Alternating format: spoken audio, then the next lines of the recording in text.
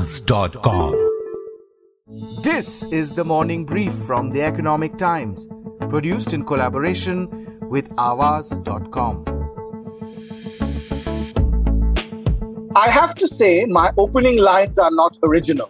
I just had to borrow them from one of ET's favorite columnists who says, SPACs are like the much sought after VIP darshan or break darshan at a temple, a side door entry into public markets without the scrutiny of going public and with greater flexibility. But seriously, SPAC, what on earth is this acronym and why are they so popular? Well, we have the best experts to decode on this special episode. Joining us from Gurgaon, Sumant Sinha, founder, chairman and managing director of Renew Power. He's a man of the moment. Renew is the first Indian company that has a SPAC listing underway in NASDAQ after it recently announced an $8 billion merger with RMG Acquisition Corp 2, a blank check company. We also have Girish Vanvari, founder, Transaction Square, one of the best tax brains in this country, especially when it comes to cross-border taxation issues. It's Friday, March 5th. From the Economic Times, I'm Arijit Barman, and you're listening to the Morning Brief.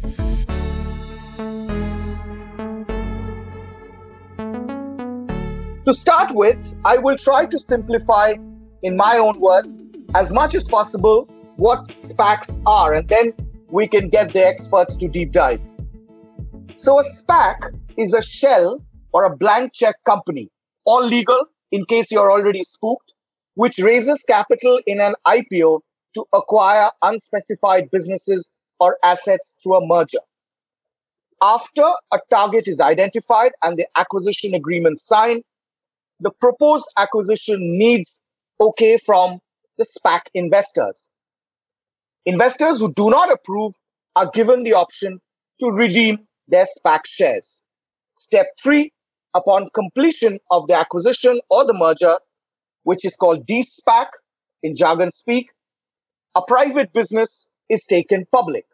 Step 4, the SPAC typically raises additional funds through what is called the PIPE route, private investment in public equity. Yet another jargon, in advance of an acquisition to address the risk of reduction in available funds in case investors choose to exit or redeem their SPAC shares. Finally, if an acquisition or a merger cannot be completed within a specified timeline following the IPO, typically within 18 to 24 months, the SPAC is required to liquidate and return money to the investors. Sumant, I hope I've passed the test. Yeah, Arijit, I think you've explained it very well. Great. Now, let me come to you first. There's a lot of excitement. Renew, the first Indian company to actually explore this route. You've made the big announcement. But what made you choose a SPAC instead of, say, a traditional listing, maybe in India, US, or anywhere in the world, for that matter? Yeah, thank you, Arijit. Thank you very much for having me on this show. For us, it was actually fairly straightforward. As a company, we had been thinking about getting a listing or about getting listed in a market, of course, of our choice. And that market really was, in our view, a market outside India because of the phenomenon of ESG investing, which, as you know, has become quite big now. And secondly, because of fairly deep and liquid pools of capital available in some of the overseas exchanges. And so we were looking at an overseas listing. The choice, of course, before us was to go ahead and do a straightforward IPO, which in the normal course is what we would have done. But as we looked at the market, we also saw that the whole phenomenon of SPAC listings had also become very common. And so therefore, as we examined it, it seemed to be offering us a fairly viable path forward towards getting a listing done as well. And so we said, why not go down that path? It seemed as credible and as straightforward as a direct listing would have been as well. And so that's why we chose to go down this path. And you also could have, tapped more private equity There were reports of, strategic interest, yet you chose this route. Is it because of the boom in the SPAC market? I wouldn't say so. It was. I think the time was appropriate for us to get listed, and of course, as a company, we tend to explore all options of raising funds.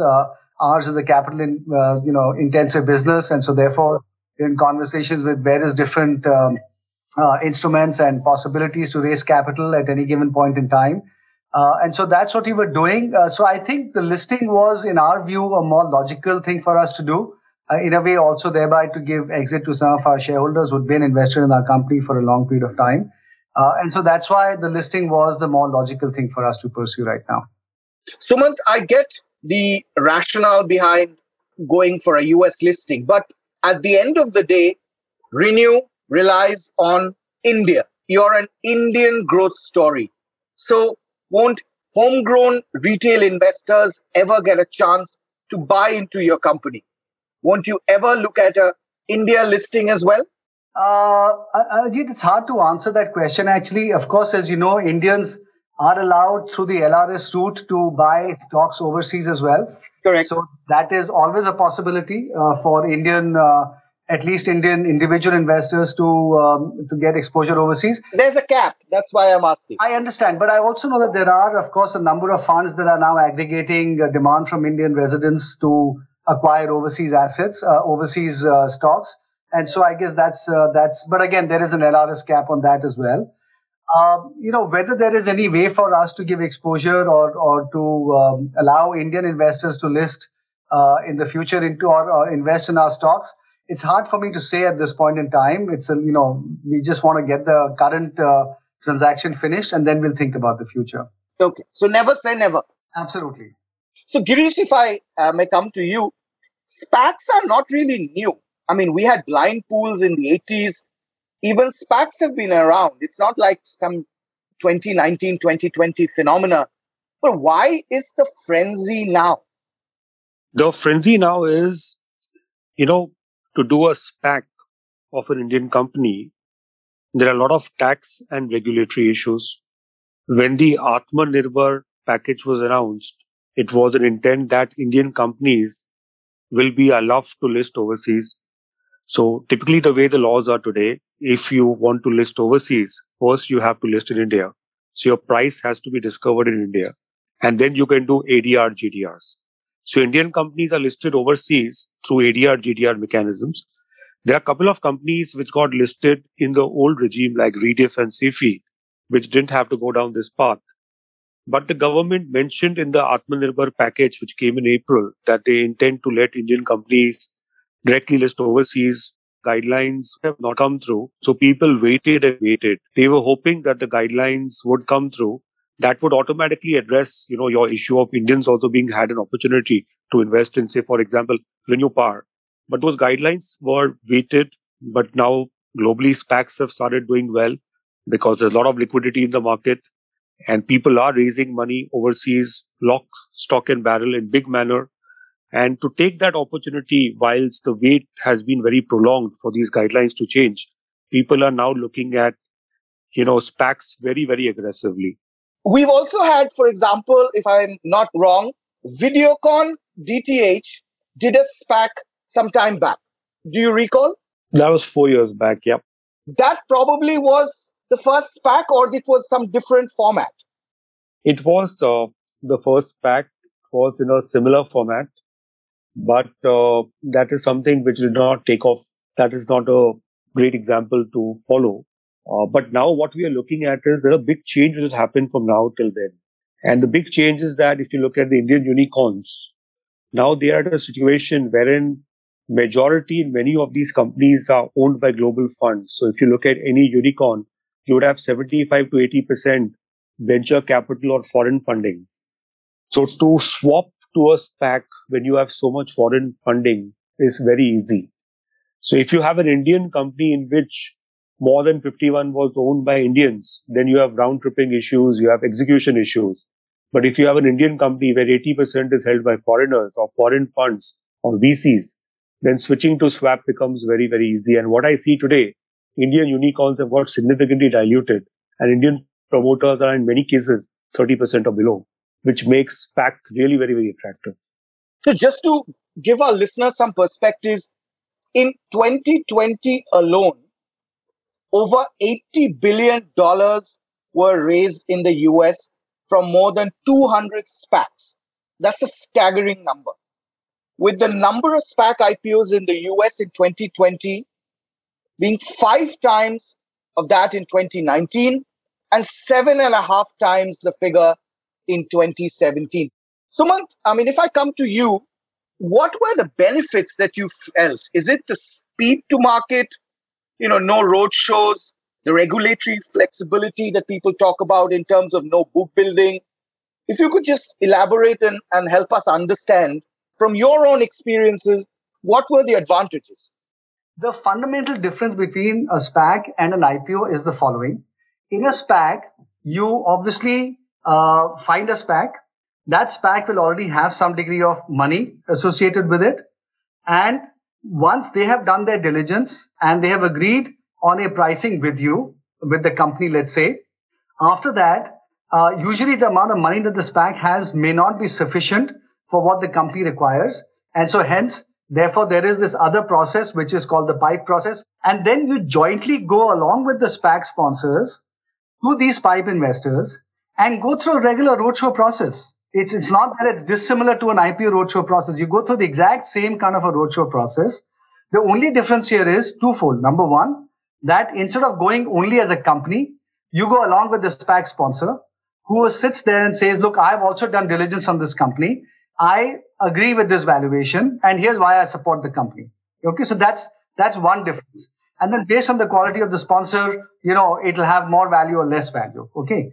The second thing is that in a SPAC, because a SPAC PIPE process is a private process, you essentially get your institutional shareholders over the wall to the private side, and that then allows you to share certain non-public information with them, most importantly of which is your future forecasts of financial performance, which in a public process you're not able to share, because in a public process you can also have individual investors investing, and they may not be sophisticated enough to look at future forecasts and be able to study them and examine them and be opine on the veracity of them. And so because this is fundamentally therefore a private process, you are therefore able to share forecasts as well. And so at the end of that process, you then build the book between the SPAC and the PIPE, and that then becomes your total corpus. And once all of that process is done, then you announce the transaction, and then you actually have to file with the SEC, and you have to go through the same registration process that you would have had to go through had you been filing for a regular way IPO. Okay, so the only difference is that you do the marketing ahead of the filing. In an IPO, you would do the filing and then the marketing. In some ways, that's a difference. So when you talk about speed to market, really that's the speed to market that you get, because you can not circumvent the SEC process, but because the filing comes after the book building, you can do the book building first and then do the SEC process. That is really the fundamental difference. The PIPE can be smaller than the SPAC. It can be much larger than the SPAC, right? It can be several times the size of the SPAC itself. Number one. Number two, also keep in mind that the SPAC is constantly trading. And so therefore the shareholders of the SPAC can actually undergo an entire change several times over between the time the deal is announced and the time that they have to vote on the closure of the transaction. So there is therefore a constant change or churn in the SPAC shareholding as well over time. The PIPE investors are similar to what you would have in a public market transaction. They are fundamentally your usual institutional investors who would be investing in a public market transaction, right? They agree to cross the wall, which has to be approved by the respective compliance departments of these respective organizations.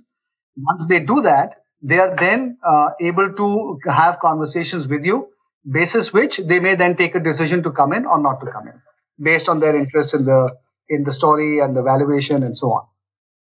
So it's very similar to that process. Got it. But Girish, a SPAC has no operating history. In a way, it is a shell company before a merger or an acquisition. And its target industry sectors may or may not be disclosed. So therefore, the prospects are completely tied to the credibility of the sponsors. They hold the key, correct? Absolutely right. The 20% sponsors who are people of repute and credibility are the people the investors back. On day one, they have nothing till the acquisition is done. But then, Suman talked about, both of you actually talked about the pros and the current market realities. But if I'm not mistaken, only a few companies, thematically, if we see that from internet economy, new media, renewables, or EVs, are SPACing or SPAC ready. Now, why is that? What stops, say, a traditional Indian manufacturing company from also trying to do the same? And is it only meant for private companies? What if I'm a listed company in India and I also want to do a SPAC overseas? Does it work? To answer that question, I would, look at two regulations. One is the Income Tax Act and second is the RBI regulations. And these two are deterrents for all companies to be able to get into a SPAC structure. Let me give you an example. If you want to merge an Indian company into a SPAC, say you want to reverse merge. We've always heard about mergers in India, GSK merging into Unilever. Can Unilever merge into a SPAC overseas? Or can Unilever merge into Unilever PLC? Answer to that is RBI guidelines say you can merge, but at the same time, that merger is not tax exempt. It's not tax free. So for a company to merge into an overseas company, there are no tax holidays, there are no tax exemptions, and that makes it impossible for them to get around the tax regulations. Look at the second part, the RBI part of it. RBI has serious reservations with round tripping. So let's say if you have a company in which 80% are held by residents and you try to get an approval for a SPAC wherein they will swap their shares for shareholding in SPAC. First of all, the swapping is taxable. And second is, will RBI grant them an approval under round tripping? Will RBI permit it? Is a very big question. Sumant, you talked about, why you chose this route. So let me understand. So the money that you're going to raise will, of course, some part of it is secondary. It will give some liquidity to the existing investors who are seeking partial exit. There will be some money which will be used for debt reduction. What else will you use the proceeds for? As a company, we'll get about $700 million out of the $1.2 billion that we raised as part of this whole process. Of the 700 million, some part will go for obviously transaction expenses. A bulk of it will be used for future growth, and some small amount will be used for debt reduction. But the bulk of it is going to go for growth opportunities. But Girish, my worry is somewhat different. The going's good for the moment, the party is rocking. But then you have companies like Fisker, Nikola going belly up or coming under scanner for questionable tech, or they've simply just not delivered.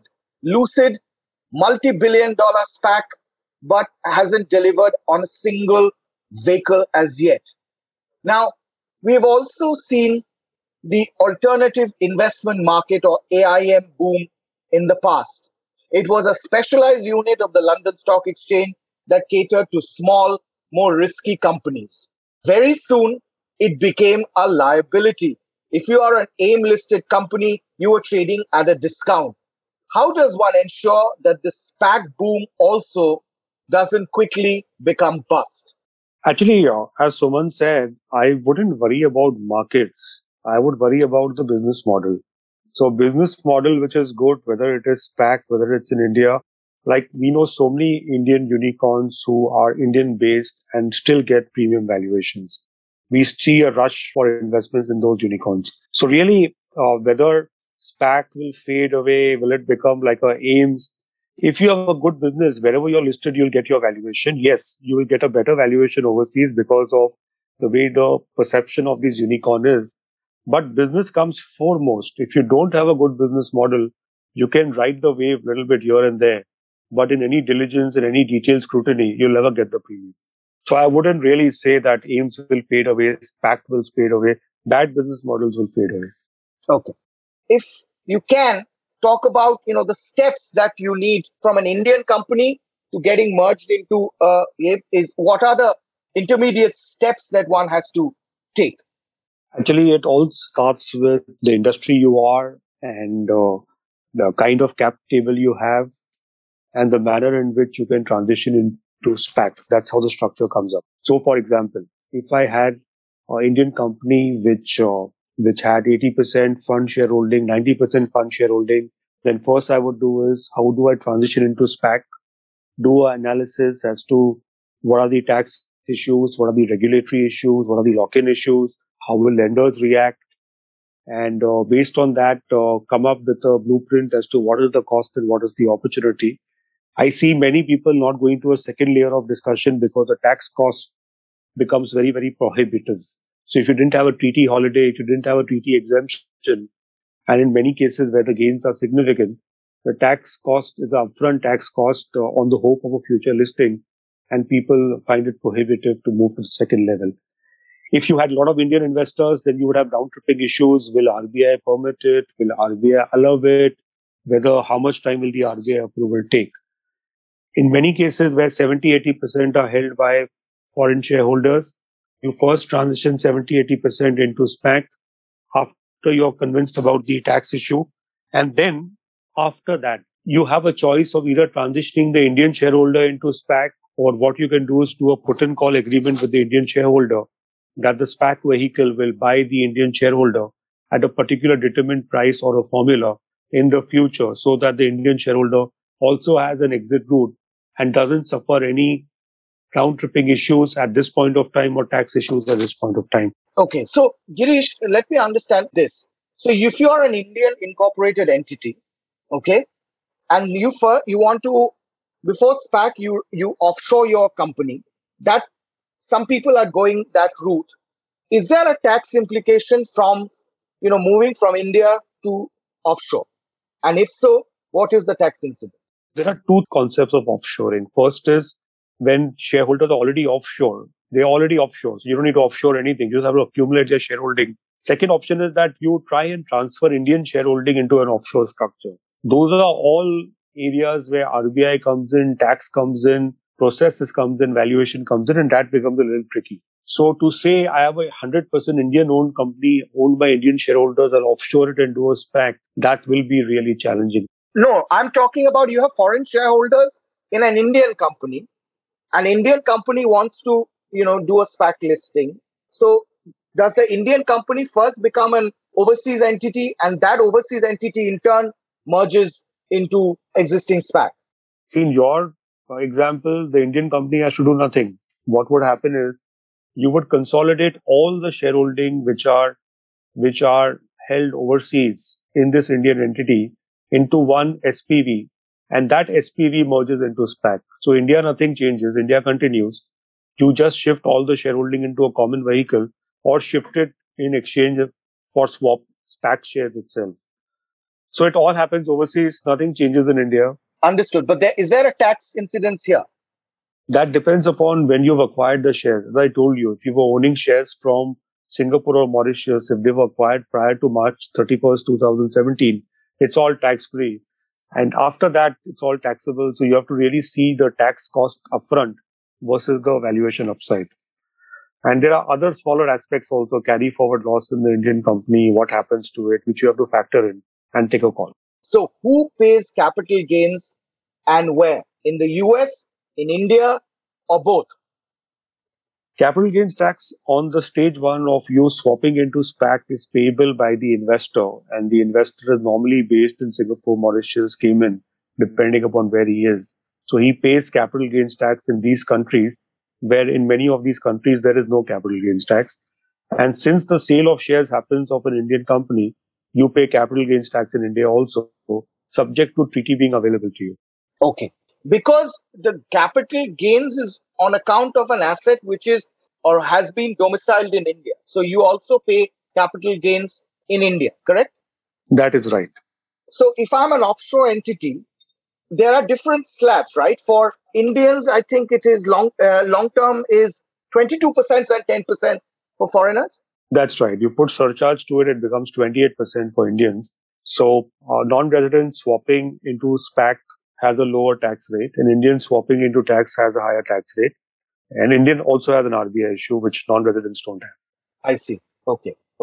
So 28% and 10%, this is long-term capital gains you're talking about. Yeah. Okay. And on what valuation?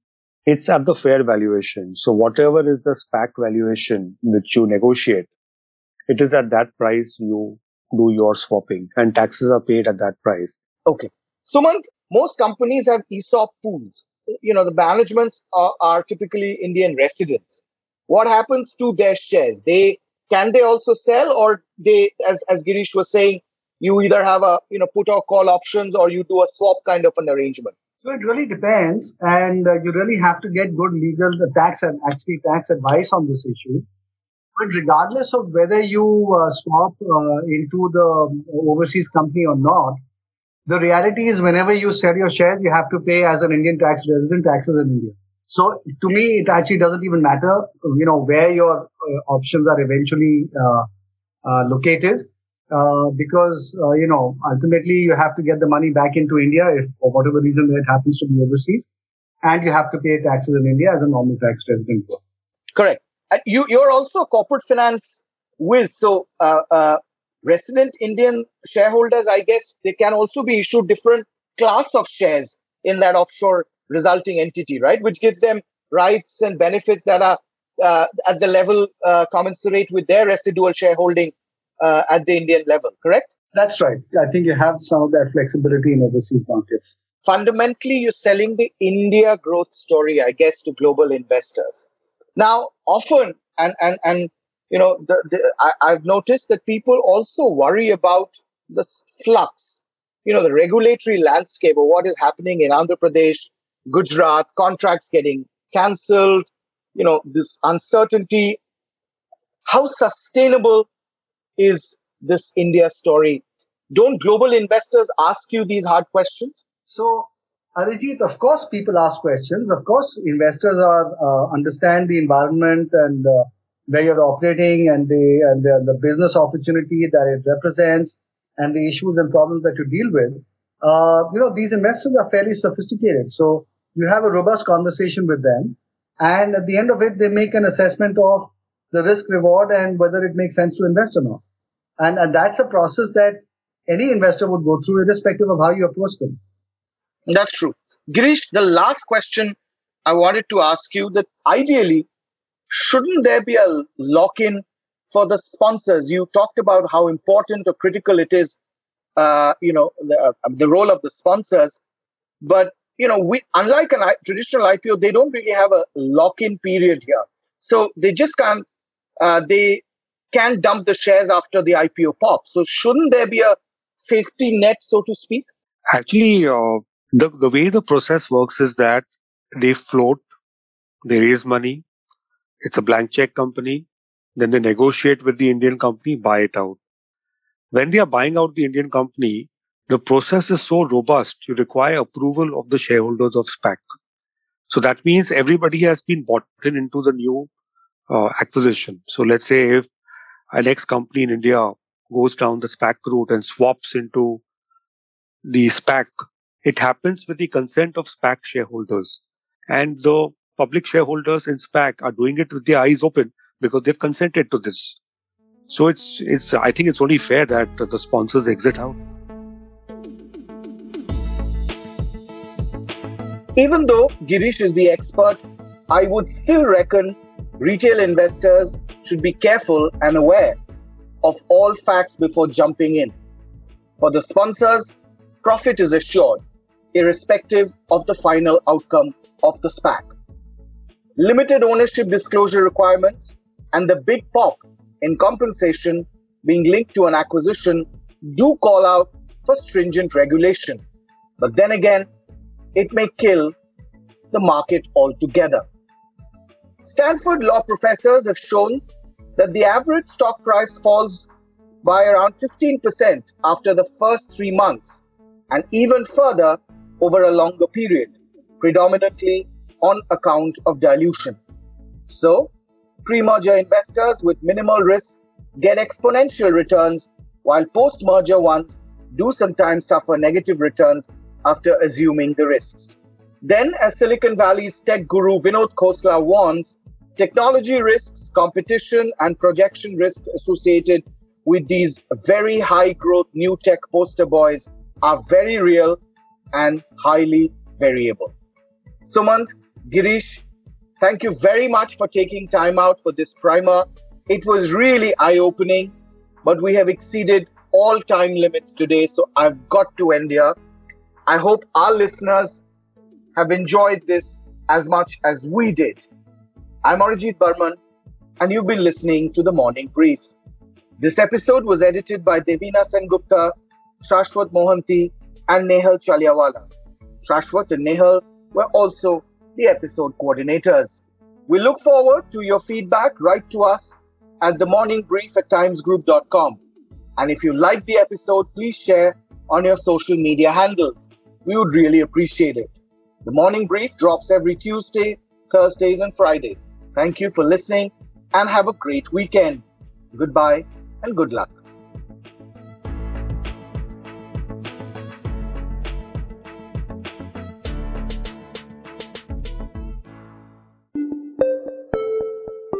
Awaaz.com